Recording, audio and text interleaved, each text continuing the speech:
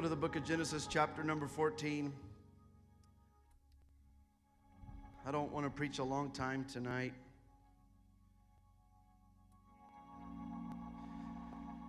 There was a visiting preacher at a church, and before he got up to preach, pastor called him into the office and said, "Hey, tonight when you get up there to preach, I want you to stumble all over your words while you're reading your scripture text. And then halfway through your message, I want you to just get really confused and forget where you were going. And then just kind of veer off into some random subjects that don't have anything to do with what you're talking about. And at the end, it's kind of a confusing ending. And then, then the musicians just come up and save you." And the preacher said, "Well, I can't do that." The pastor said, "Well, why not? That's what you did last time you were here." Oh, hallelujah. Hopefully that's not me tonight. Genesis chapter 15, not Genesis chapter 14. See, I'm already doing what I talked about. It's like a nightmare coming to pass. Genesis chapter 15, and we're going to read a few verses here. It says, "After these things, the word of the Lord came unto Abram in a vision, saying, Fear not, Abram, I am thy shield and thy exceeding great reward. And Abram said, Lord God, what wilt thou give me, seeing I go childless, and the steward of my house is this Eliezer of Damascus? And Abram said, Behold, to me thou hast given no seed, and lo, one born in my house is mine heir. And behold, the word of the Lord came unto him, saying, This shall not be thine heir, but he that shall come forth out of thine own bowels shall be thine heir. And he brought him forth abroad, and said, Look now toward the heaven, and tell the stars, if thou be able to number them. And he said unto him, So shall thy seed be. And he believed in the Lord, and it counted it unto him for righteousness." Going down verses 7 through 11, it says, "And he said unto him, I am the Lord that brought thee out of the Ur of the Chaldees, to give thee this land to inherit it. And he said, Lord God, whereby shall I know that I shall inherit it? And he said unto him, Take me an heifer of 3 years old, and a she-goat of 3 years old, and a ram of 3 years old, and a turtle dove, and a young pigeon. And he took unto him all these, and divided them in the midst, and laid each piece one against another, but the birds divided he not."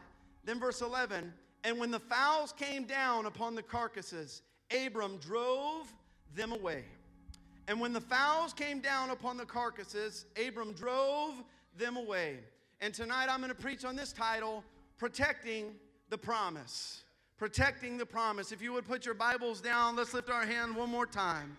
God, tonight we come into your presence, just reaching, God, for strength, reaching for peace, reaching for joy. God, there's a lot of needs tonight. God, I just pray that you would step into this place and be a help, God. And Lord, just confirm your word in our lives tonight, Jesus. We need you more than anything else.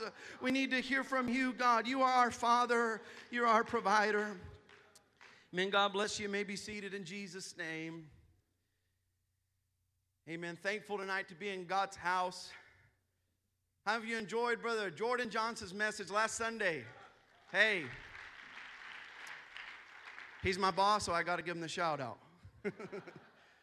No, but as I was listening to him preach, I know that wasn't within, maybe his desires, but it just showed me how great of a pastor we have.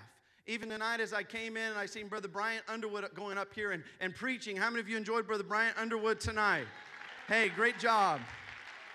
You know what that tells me is this is not a church that's going to sit on talented people and just try to push them to the side, but we're willing to grow, we're willing to develop, we're willing to move forward. Hey, let's have revival. There's some preachers in this house that haven't preached their first message yet. Hey, there's some missionaries in this house that haven't even been on a plane to another country yet. I just want to encourage somebody. Let's have revival. Let's see a vision of new beginnings in somebody's life, a call of God. Amen. I'm believing it in Jesus' name. I'm believing for revival to break out. Before I preach, I just want to tell you a few things that have been happening in our church, Revival Center. Thank you for everybody. More than anything, we need your prayers, and just keep us in your prayers. But today, our service this morning, we had 13 people, not including my family. We had 13 new people from knocking on doors and just telling them about the church. One of them was a guy, he used to be married to the daughter of an apostolic pastor way back, I think, in the 80s. And he got out of church, and he got divorced, and he got married again. He got married to just a good Baptist lady. And today in our altar call, a Baptist lady had her hands up with tears coming down her face, seeking the Holy Ghost. Baptists don't do that, but when they feel the Holy Ghost, hey, their hands will go up. And when they feel the Holy Ghost, they'll want it. They'll want it. They'll want it.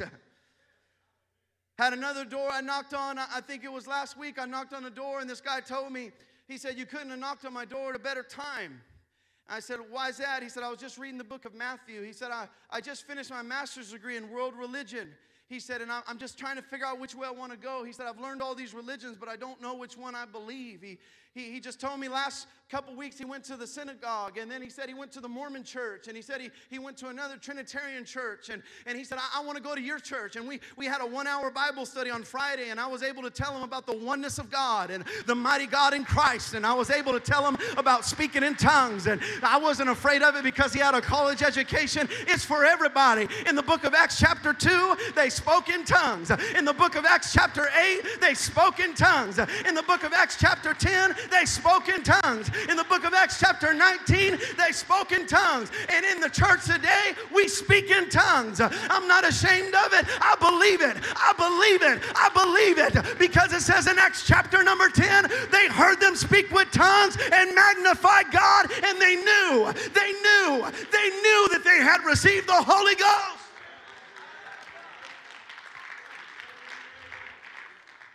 You may be seated. I went through and I was telling about Acts chapter 8. I said, a lot of people just go to Romans chapter 10. And Romans chapter 10 is a letter to a church that was already established. And they go to Romans chapter 10. It says, if thou shalt believe in thine heart and confess with thy mouth that Jesus is Lord, thou shalt be saved. And I said, but do you know in Romans chapter 8 it said, if any man have not the Spirit of Christ, that he is none of his.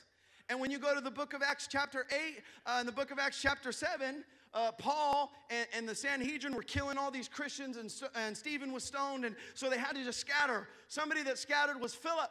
Philip was an evangelist, and he went to Samaria, and he started preaching the kingdom of God. He started preaching about the name of Jesus Christ. It says they believed. It says they were baptized. It said they followed and beheld all the miracles and wonders which were done. It said, but then they sent down Peter and John to pray for them that they might receive the Holy Ghost. For as yet the Holy Ghost was fallen upon none of them, only they were baptized in the name of the Lord Jesus. And it says that when Simon saw through the laying on of the hands that the Holy Ghost was given, he said, what can I give you that I can buy it and do this myself? The Holy Ghost is not just a good warm-hearted feeling you get when you lift your hands and repeat a prayer, but in the book of Acts, they knew they had received the Holy Ghost when they spoke in other tongues as the Spirit of God gave them the ability. We still believe in speaking in tongues. Oh, come on, I'm thankful.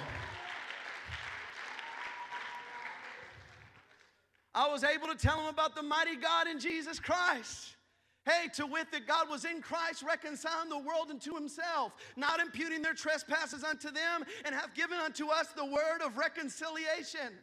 There's only one God, and that one God from the beginning didn't have a body. He didn't have a form. Jesus said, no man has seen God at any time except the only begotten of the Father. Jesus was the fulfillment, and Jesus is the ultimate representation of who God is. He's the image, 2 Corinthians 4:4, of the invisible God. Jesus, Jesus, Jesus. There's an old Pentecostal song, it's all in him, it's all in him, the fullness of the Godhead, and it's all in him. Hallelujah. I'm thankful today for the doctrine. I'm thankful today what the Bible teaches. If you come to church, don't just come for a good feeling, but come to find out what the Bible actually says. Because at the end of your life, it's not going to matter if you love the Lord or if you felt good about it, but did you obey his scripture? Did you do what the Bible says? Well, I've already been to the water, and I've already been baptized. I've already been converted. Hallelujah. Is there anybody that's thankful about the salvation in your life?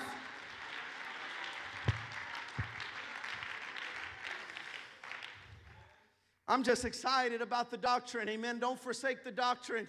Hold on to the Word of God. Amen. I'm just thankful about revival. Just thankful. I'm just so excited about what Brother Jordan Johnson's going to be doing. Amen. I want to see new souls come into the kingdom of God. This is a big city. You know, somebody's telling me about metropolis, however, I don't even know that word. But it's the population that's actually the city and then the surrounding outside areas within driving distance. In Bakersfield, within driving distance is 909,000 people. That's a lot of people.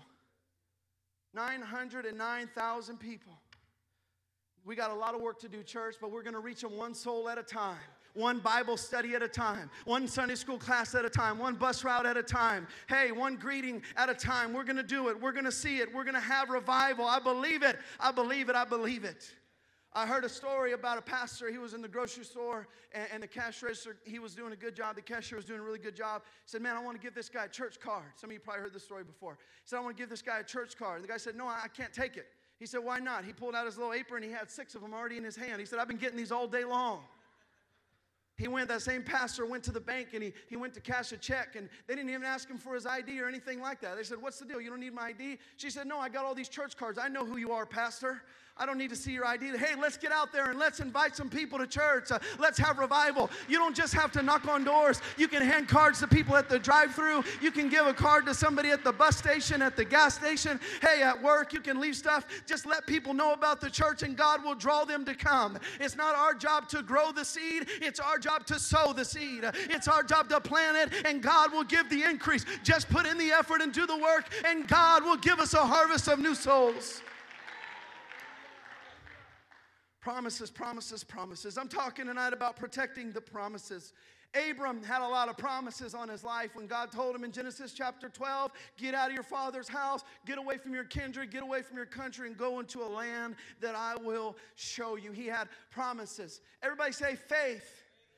If you're going to receive the promise, it's going to take some faith. 247 times your Bible mentions the word faith. Faith is defined as a strong belief or trust in something or someone, often without concrete proof or evidence. This belief may be based on personal experience, intuition, or the testimony of others. To have faith often involves a willingness to take risks, to let go of control, and to accept uncertainty. Faith can inspire people to take action and to make positive changes in their life based on the belief that things are going to work out for the best. And tonight, talking about faith, we can come to this place and get ready in our Sunday best for church. We can read our Bibles. We can give in our tithe and our offering. We can sing every song. We can jump when it's time to jump. We can clap when it's time to clap and run when it's time to run. But in Hebrews chapter 11, verse 6, it says, but without faith, it is impossible to please him. For he that cometh to God must believe that he is, and that he is a rewarder of them that diligently seek him. God has given us the recipe to have revival. God has given us the way to have breakthroughs every time we come into this house, and it's faith. When I pray, I'm not just praying because it's time to pray. I'm praying because I got faith in the God that I'm praying to. Come on, somebody. Do you still believe in the power of faith, that if you will ask and you will seek and you will knock, that it shall be given unto you? Oh, faith, faith, faith, just a little bit of faith. You don't need a whole lot. Just use what you got. I'm thankful for faith. It's faith that can move the mountains. It's faith that keeps us going forward. It's faith. But Hebrews chapter 11, verse 6, to rain on your parade a little bit here and break down the Bible a little clearer, gives us levels of faith. Because the first point says, for he that cometh to God must believe that he is, and he is a rewarder of them that diligently seek him. One level of faith is just believing that God exists. Some say Thomas Jefferson took his Bible, and everywhere there was a miracle, he either crossed it out or took out the whole page if he had to, because he didn't believe in a God that was still actively involved in the world. He thought that God just created, God established, and now everything was left just to unfold however it would unfold. And that's called deism. Deism, just the belief that God's there, but he's not involved. There's also atheism, which we probably all know, is that, there's no God, and it's just unknowable, and who really knows? There's a guy I was talking to on outreach at his door was telling me about new churches popping up. Atheist Christian churches. Atheist Christian churches popping up. And I said, what is that? He said, well, what they do, they take the Bible and they they get the wisdom, and they get the good knowledge, and they get the proverbs, and they get all the morals and those kind of things, but they take out everything else, and they just get the standard of living and all that kind of stuff. And they don't believe in God. They just want to be good people. Hey, but we need to believe more than just that God's word is good for us, but we need to believe that God is still working in our life. We need to believe that God's still a healer, that God's still a deliverer, that God is still faithful. Hey, He's not just out there somewhere in the cosmos, but He's right here tonight waiting for you to reach out to Him with faith, and He will answer your prayer. He will change your situation. He will speak peace to your storm. God is still involved. God is still involved. Let me just preach to somebody. You think God's not involved? God is still involved. We can believe there's a God, but do we believe that God is in this place working in our lives? We can believe that God's a healer, but do we believe that God can heal us? We believe that God's a Savior, but do we believe that God can save us? Do we believe God can save this city? Do we believe that God can save our family and our friends and our coworkers? Come on, do we believe it? Do we believe it can happen because God is still involved? Oh, come on, James chapter 5, verse 14 and 15. Is any sick among you? Let him call for the elders of the church and let them pray over him, anointing him with oil in the name of the Lord. And the prayer of faith, the prayer of faith shall save the sick, and the Lord shall raise him up. And if he has committed sins, they shall be forgiven them. I wonder right now, all across this house, if as a church body, we can lift up the prayer of faith. God, I believe it. God, I believe it. There's healing in the house. There's deliverance in the house. Come on. There's cancer tonight that can be healed. There's broken bones that can be brought back together. There's minds that can be restored. There's families that can be fixed. There's marriages that can be mended. Come on, let's lift up the prayer of faith, church. Do you have faith to believe it? Oh, let me preach to somebody right now. There's some stuff you had faith in at one time, but you don't have faith in anymore. It's time to dig up some old faith. It's time to dig up some old promises, because the same God that's the author is the finisher. He didn't just start it, but He's going to be with you all the way. Come on, let's lift up our voice for a few moments.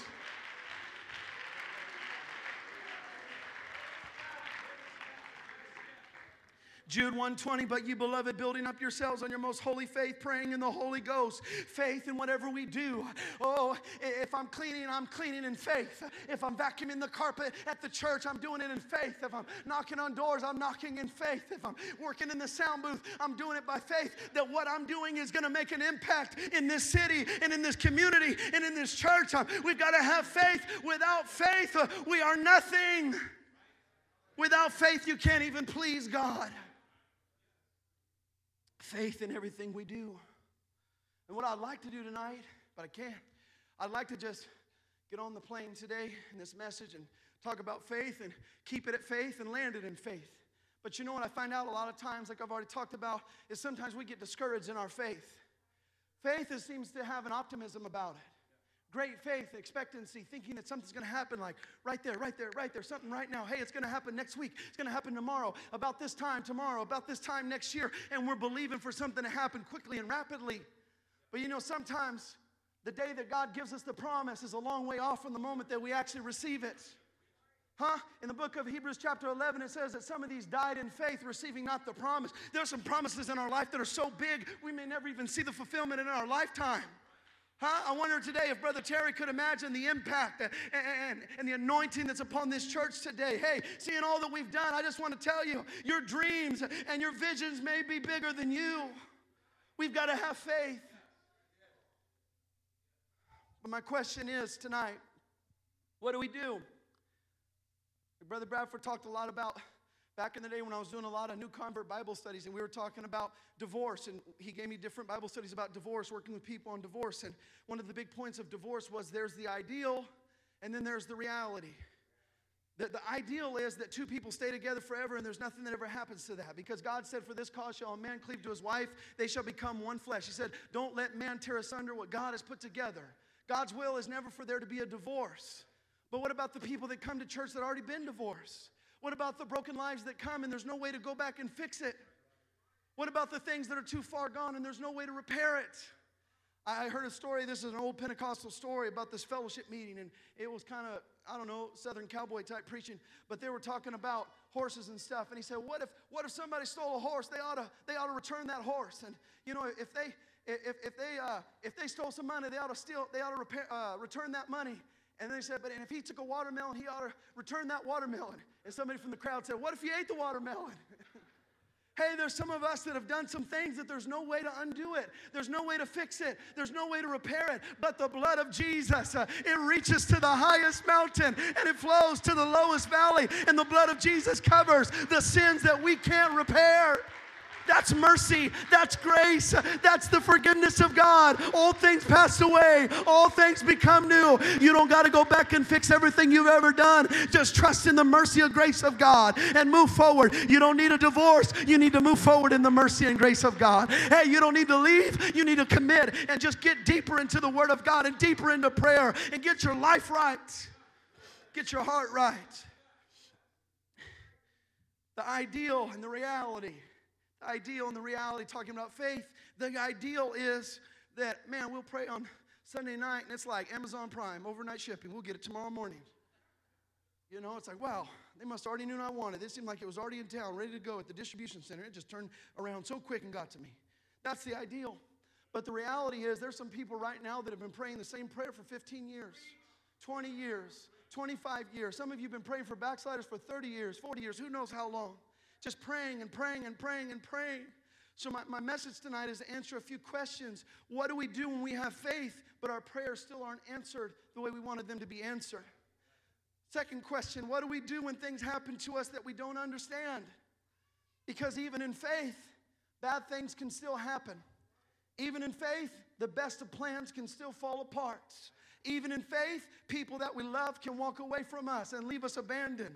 Even in faith, valuable things can be lost. Even in faith, I'm not talking about backsliders. I'm not talking about the drug addicts or the tweakers or whoever else we think about. I'm talking about good, faithful people, the righteous, those that are faithful in their giving, faithful in their prayer life, those that don't miss a service. They take their kids to every camp and they're faithful to the things of God. They'll be here for work day and they'll be here for Bible study. They'll be here for choir practice. They'll be here for whatever needs to be done. Those kind of people that are faithful to the things of God are still going to go through some dark valleys and still going to have to fight some battles they don't understand. I'm talking about the reality of life tonight. What do we do when things happen to us that we don't understand? Cheryl McGinnis. Cheryl McGinnis is someone who lived through one of the worst situations imaginable. One morning in the late summer of 2001, Cheryl's husband Tom went off to work before sunrise early in the morning. A few hours later, she woke up and took her kids to school and settled into her normal morning routine. Then her phone started ringing off the hook, one call after another. The first call was a friend asking if Tom went to work that day. Phone rang again with everyone asking the same question, and where's Tom, and did he go to work that day? She knew something was going on, but she had no idea what it was until finally she asked someone, what's happening? Why are you calling me? And a friend finally responded, a plane has been hijacked and it's headed for New York City. And it was that fateful morning of September 11th in 2001, and Cheryl's husband Tom was a pilot for American Airlines. For hours, his family and friends arrived at her home. Cheryl was unable to get a response from anyone who knew where Tom was or what was happening. But when the chief pilot of the airline showed up at her doorstep, she learned exactly what had happened. American Airline Flight 11, on which Tom had been one of the pilots on board, was the first plane that crashed into the World Trade Center. Tom and everyone else on the plane that day were now dead. Facing such a terrible tragedy, Cheryl McGinnis coped with her loss the best that she could. She pulled herself together through the heartbreak and started to plan her husband's funeral and even grew the courage to speak at the funeral, something completely out of character for her.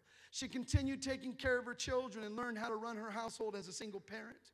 3 years after the death of her husband, she wrote a book called Beauty Beyond the Ashes. And what I want to take away from this is what she said next.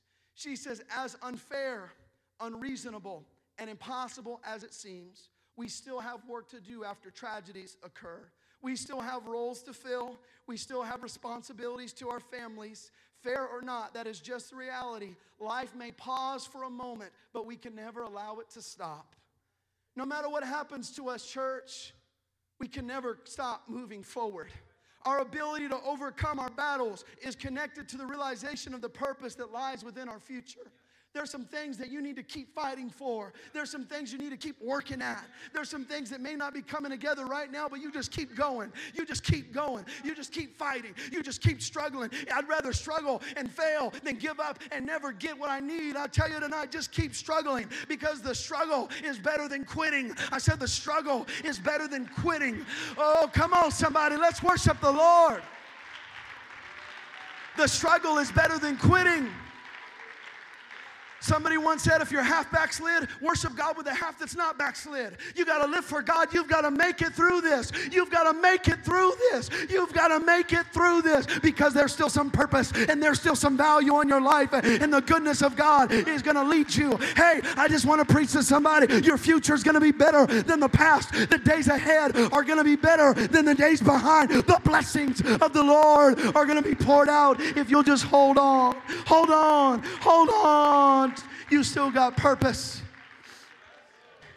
Come on, let's pray for about 20 seconds. I'm not really interested in a sermon tonight. I'm more interested in encouraging somebody that's ready to give up. You still got purpose. Your family still has purpose. You going to work every day still has a purpose. You paying your bills still has a purpose. You don't give up and walk away when things get tough. You keep fighting. You keep fighting. You keep fighting, because there's some things worth fighting for. And it's the promises of God. God bless you. You may be seated. We got to keep moving forward, church. You're going to be battered. You're going to be bruised. You're going to be hurt. You're going to be slandered. There's going to be all kinds of things that are come against you, even though you were faithful to God the whole time. But you just keep going. You keep fighting. You don't let it get on you. You don't let it change who you are. You don't let it dictate your praise. You don't let it control who you are. You don't let it change your attitude. You just keep living for God. You keep speaking the word of faith. You wake up every morning and say, this is the day that the Lord has made. I will rejoice and be glad in it. There's a lot of stuff I could complain about, but this is the day that the Lord has made, and I'm going to be glad in it. Purpose, purpose, purpose. Purpose is what drives someone to keep moving forward through the heartbreak, through the setbacks, through the discouragement.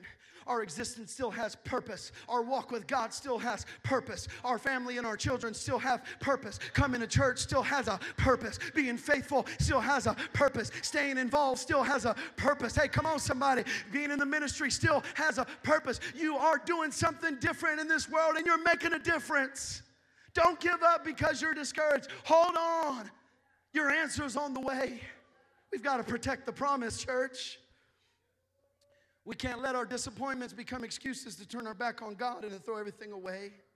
Tonight we're living for more than ourselves. Things are constantly going to come against us, church, but we got to persevere with our walk with God with resilience.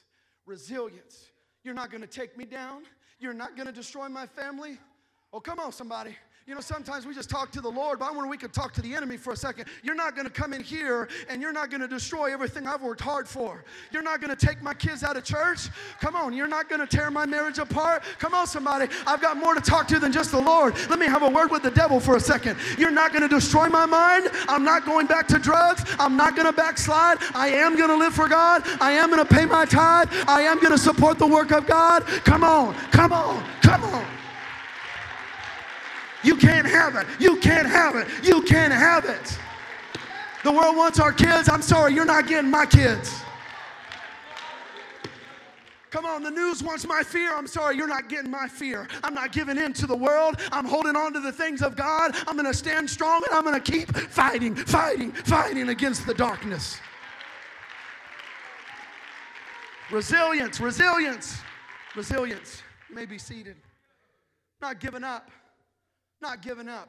Because let me ask somebody, has there ever been a time you felt like giving up, but you held on just a little bit longer and God showed up?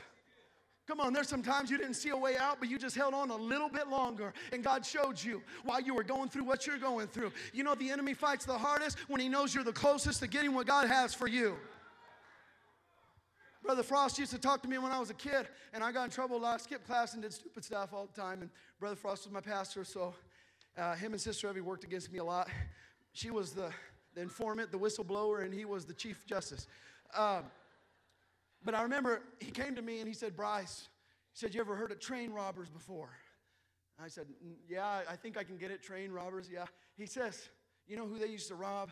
He said they knew exactly which trains had some valuable things in them, and those were the trains they attacked the most. He said, you know why you go through everything you're going through and you're fighting all this stuff? It's because the devil wants to steal your calling. The devil wants to steal your anointing. The devil wants to steal your future. And I listened to him, and I'm still here today. Let me tell you, the enemy's fighting against you because he knows there's a future that's anointed of God. The devil's fighting against you because he knows your marriage is powerful in the Holy Ghost. The devil's fighting your family because he doesn't want to see revival break out in your household, in your neighborhood, in your community. The reason you're fighting is because the devil knows there's value. The devil knows there's value. Why is the devil fighting the church? Because he knows there's value. Why is the devil fighting the ministry? Because he knows there's value. Why is the devil trying to destroy the young people, Brother CJ? Because he knows there's value. He's trying to get them addicted and bound in sin. But there's value, and we're going to fight. We're going to fight. We're going to fight because there's value. There's value. There's value. You can't have these young people. You can't have these young marriages. You can't have the elders. You can't have the ministry. We're protecting the promise. We're protecting the promise. We're protecting the promises of God. Oh, let's lift up our voice and worship Him.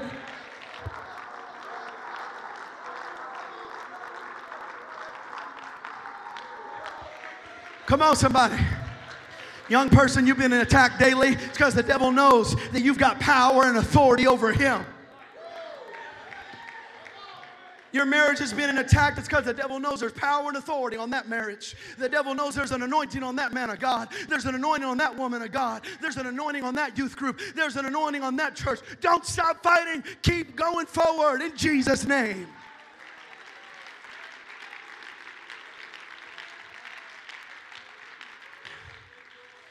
You may be seated.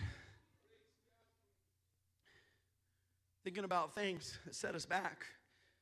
We still got to move forward with resilience. I was thinking about 1 Kings 17. I won't read it. You can read it. 1 Kings chapter 17. It's about Elijah.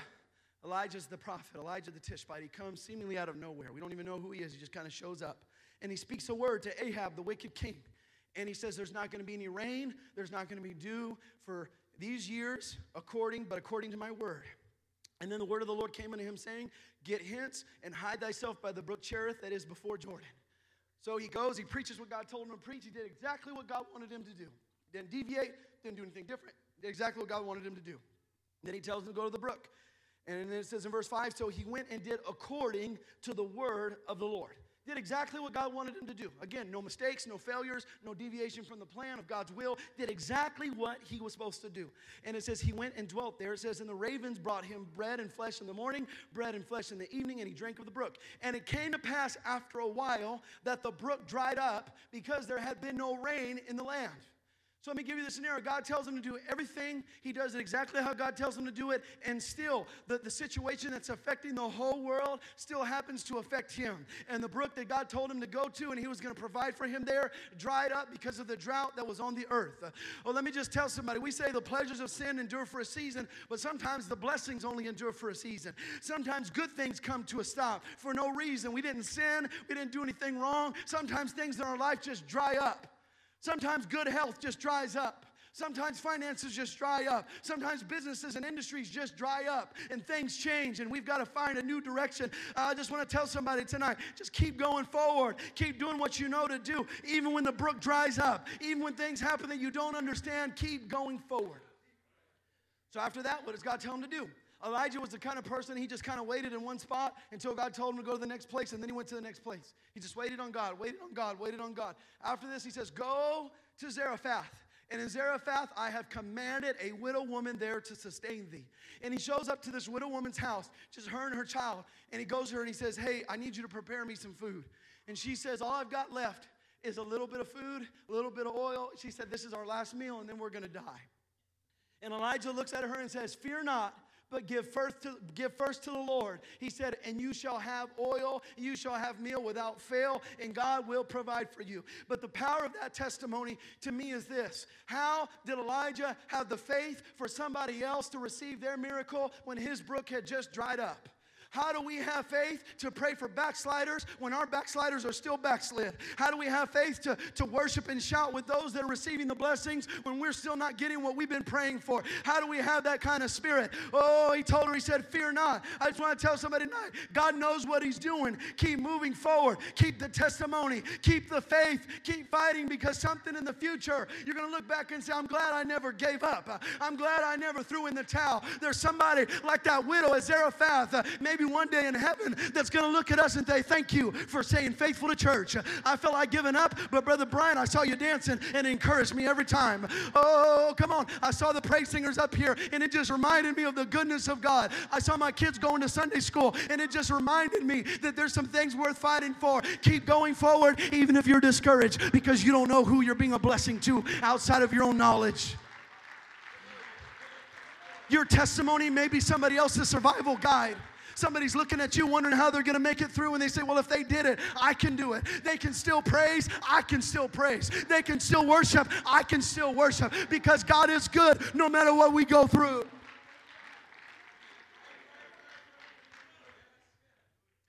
We go through a lot, church, that we don't understand. Quick poll. Raise your hand if you went through something you didn't understand. All right, there you go. For somebody that says everybody in this church is perfect. There you go. I remember in my life, I got really sick. I want to say 6 years ago. I lose track of the years now, but I think 6 years ago I got really sick. And I got really sick. And at that time, I was working with Brother Mickey Powell. I was doing the ministry in the prisons on the weekend. We were doing, I think, 3 or 4 services a week. And then I was doing the Wednesday night Bible studies in the men's home. And I was just trying to be active in the ministry. I was doing the new converts. And I was doing these Bible studies and taking people out to breakfast and all kinds of stuff like that. And I remember at that time, I got really, really sick. And I didn't want to go to the doctor. I was very afraid of what was going to happen, because it's like, oh, you don't want to get the worst news, and you're kind of hoping it just goes away. And when you look it up on Google, I mean, you probably got 25 minutes to live, according to what Google tells you. And so it's like, oh, man, you just get afraid, and you kind of just want to avoid it. You know what I'm talking about? Anybody know what I'm talking about? You just kind of want to avoid it. Just want to leave it alone until it goes too far. And then they say, hey, if you would have came here a year ago, we could have worked with you, but now it's kind of too late. Got to cut your leg off. I'm just kidding. But, I just waited and I waited and I waited, because I was afraid of what the results would be if I went to the doctor. I didn't want anybody to know. And I thought, well, it'll just get better. I got really bad pneumonia. I lost a lot of weight. I think I lost like 60 pounds, like 2 months. I wish I could do that again. Amen. But got really sick. I lost like 60 pounds in 2 months. I was just sick, really sick. A lot of symptoms, a lot of bad symptoms. And finally, what ended up happening was, one time I started feeling a cramp, and it was kind of like in my arm, kind of like a numbness and kind of like a cramp. And then I started feeling it in my face, and then my wife was just like, hey, you need to go to the doctor right now. This could be a stroke. This could be a lot of things. You need to go right now. And I remember Sean Pettis was working at the ER. He got us right in. And I remember just going through some like general stuff, and they were doing some general tests. And they said, well, we can't really figure out what this is. Can you give us any more info? And then I finally kind of gave them the full rundown. Like, okay, I'm going to tell you the truth now. It's this, this, this, this. Okay, we're going to do a CAT scan of your whole spine. We're going to see what we can find. And when they did that CAT scan, they found out that I had a brain tumor in my brain that was affecting my entire body. And it was causing muscles to shut down. It was giving me diabetes insipidus. It was giving me all kinds of stuff. And I'll just tell you, at that time, I considered myself to be a faithful person. I was really active in ministry. I was really active in Bible studies. I was really active preaching and all kinds of stuff. And I got that news, and it was like in that moment, I felt like I didn't have any faith. In that moment, I didn't say, oh, God of heaven and earth, heal my body in Jesus' name, and then told the doctors to take the test again or something like that. I remember I just shook, and I cried, and I was afraid, because the emergency room doctor wasn't the specialist. He didn't know exactly what it was. He didn't know exactly how it was affecting me. He couldn't give me anything except for what the scan showed, and there'd be another doctor in the morning that would give me some further instructions. And I wish I could tell you that from that time forward, I just came and I prayed and I fasted and I ran the aisles and shouted, and I took the next test, and they told me that I didn't have to go and deal with it anymore because it was gone. I wish I could tell you, because that's the ideal. The ideal is that God just works right away, and we don't have to go through any struggles, and we don't have to go through any processes, and we don't have to keep getting our blood drawn every time. And for me, it was like 6 or 7 vials, and I hated it. And then I had to go to the doctors all the time. It was just annoying, and I just got tired of it, and I just kept going through it. And I remember my wife gave me an envelope. She said, hey, the ladies ministry wanted you to have this. And I opened the envelope. Boom, it's a calendar of the next few months, and they're praying for me and fasting for me every day of the month. And I'm thinking, this is it. God's going to heal me. The ladies' ministry is praying. They're more spiritual than I am. This is going to happen now. Maybe it was my faith that was the problem, but their faith, I'm just going to hitch my wagon onto them, and there's going to be some miraculous healing. Just wait. But test after test, doctor visit after doctor visit, I still had to go forward with it. I said, okay, your body right now is too weak to have a surgery to remove this tumor. So, we're going to have to strengthen your body up until you can have the surgery. And I'm thinking, God, do I really have to have this surgery? I'd come to the altar and I would just cry and I'd weep. God, do I really have to have this surgery? Can you just heal me, God? Can you just do something in my life? Can you just do what I've heard so many other people testify about, that this report says this and this report says that, and they hold them up and it's just a shout down service? That's what I wanted to have. That was the ideal.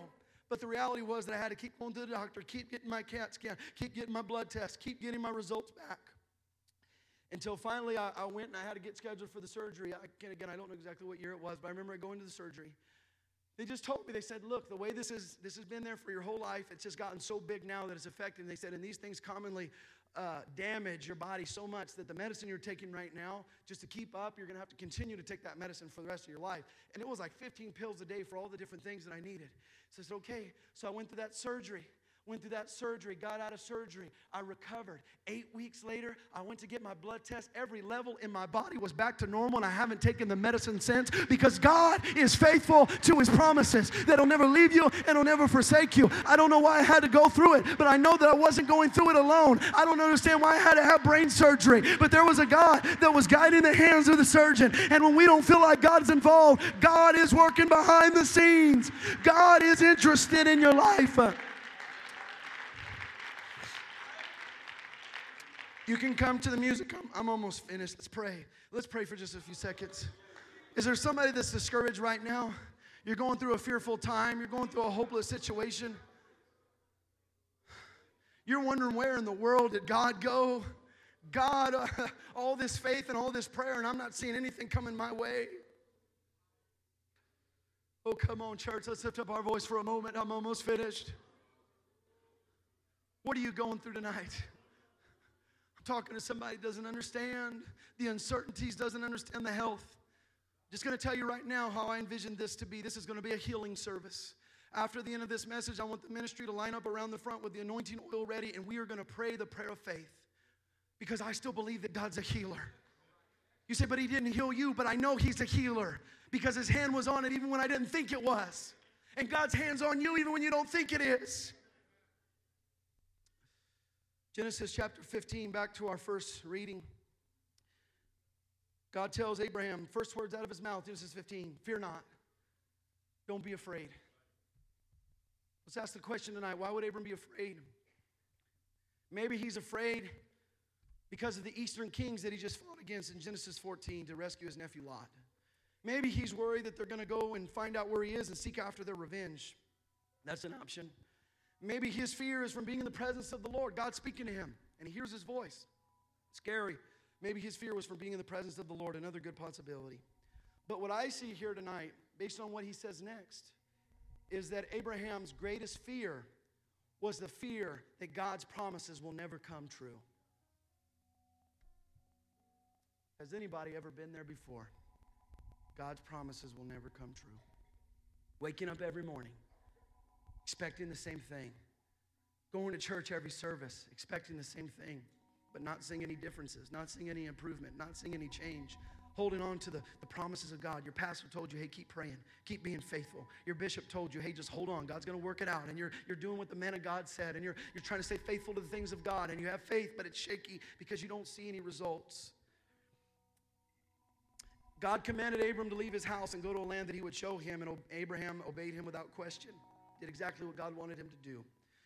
When Abram and his wife were old, God promised them a son, and Abram believed God's promise and waited for it to be fulfilled. But time and time again, as we all stand, the promises of God in his life were being threatened.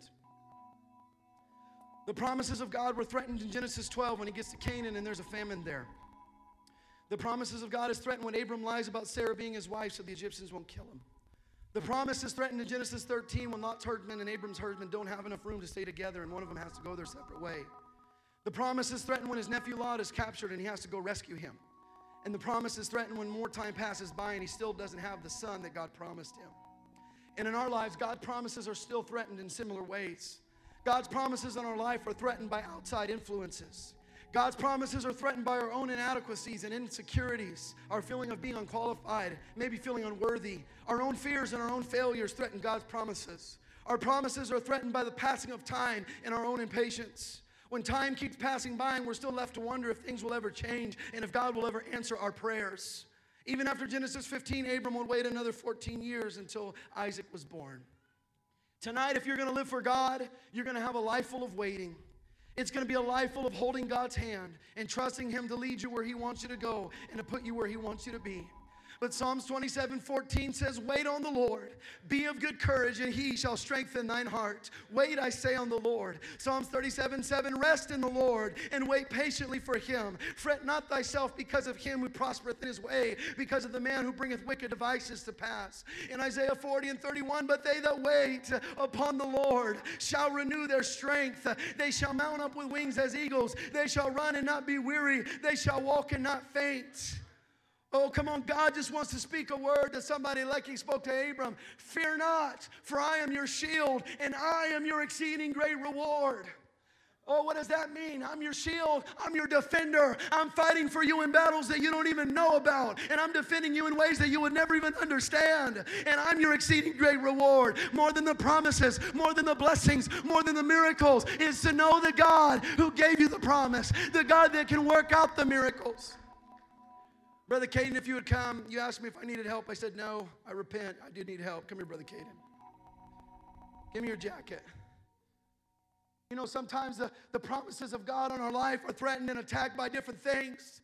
Things like doubt, things like discouragement, some things like the voice of the enemy that wants to come against us and try to steal our promise, steal our marriage, steal our future. Oh, I'm talking about the birds that came against Abram, the birds of doubt and the birds of discouragement, the birds of fear. But tonight, I've got a message for every bird that wants to steal my breakthrough. You're not welcomed here. Get off my marriage. Get off my family. Get off my anointing.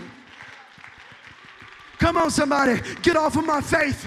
You told me God's not a healer. You're not welcome here. Get away, because I'm protecting the promises.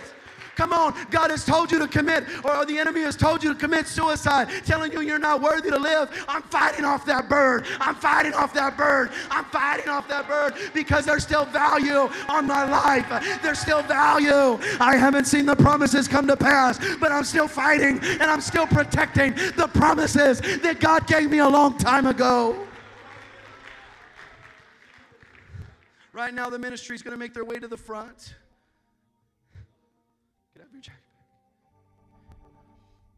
Is there anybody in this house that needs a healing? A physical healing? Is there anybody that needs a spiritual healing? Is there anybody that needs an emotional healing? You know, the Holy Ghost has all power to heal. The Holy Ghost has all power to restore. The Holy Ghost, Jesus said, the Son of Man has come to seek and save that which was lost. That's not just lost souls. You may have lost your mind, but God says, I'll get it back for you. Be renewed tonight. Be strengthened tonight, church. Come on, is there more? Let's make our way to the front. As close as we can get. What am I doing tonight? I'm protecting the promises. I'm going back to the same God that gave it, because the same God that gave me the promise is able to perform it. Amen. Like now, let's begin to pray. Let's begin to pray, and let's pray with the prayer of faith. Come on, I'm talking about healing tonight. Healing of the mind, healing of the soul, healing of the broken heart. Oh, for somebody that's grieving, somebody that's struggling, somebody that's facing a dark season that you don't understand. There's healing, there's healing, there's healing in the house tonight. Come on, somebody, protect the promises of God. Let's pray the prayer of faith. I believe it. I believe it. I believe it in Jesus' name.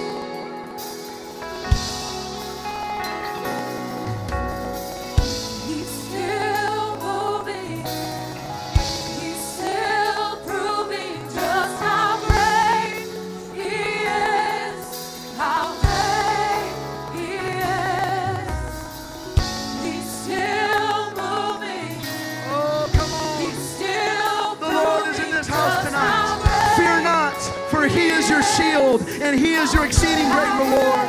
Come on, church. There's a breakthrough in the house, deliverance in the house. Your mind can be restored. Your heart can be renewed. Your body can be healed. The Lord is still able to heal if you'll reach out in faith.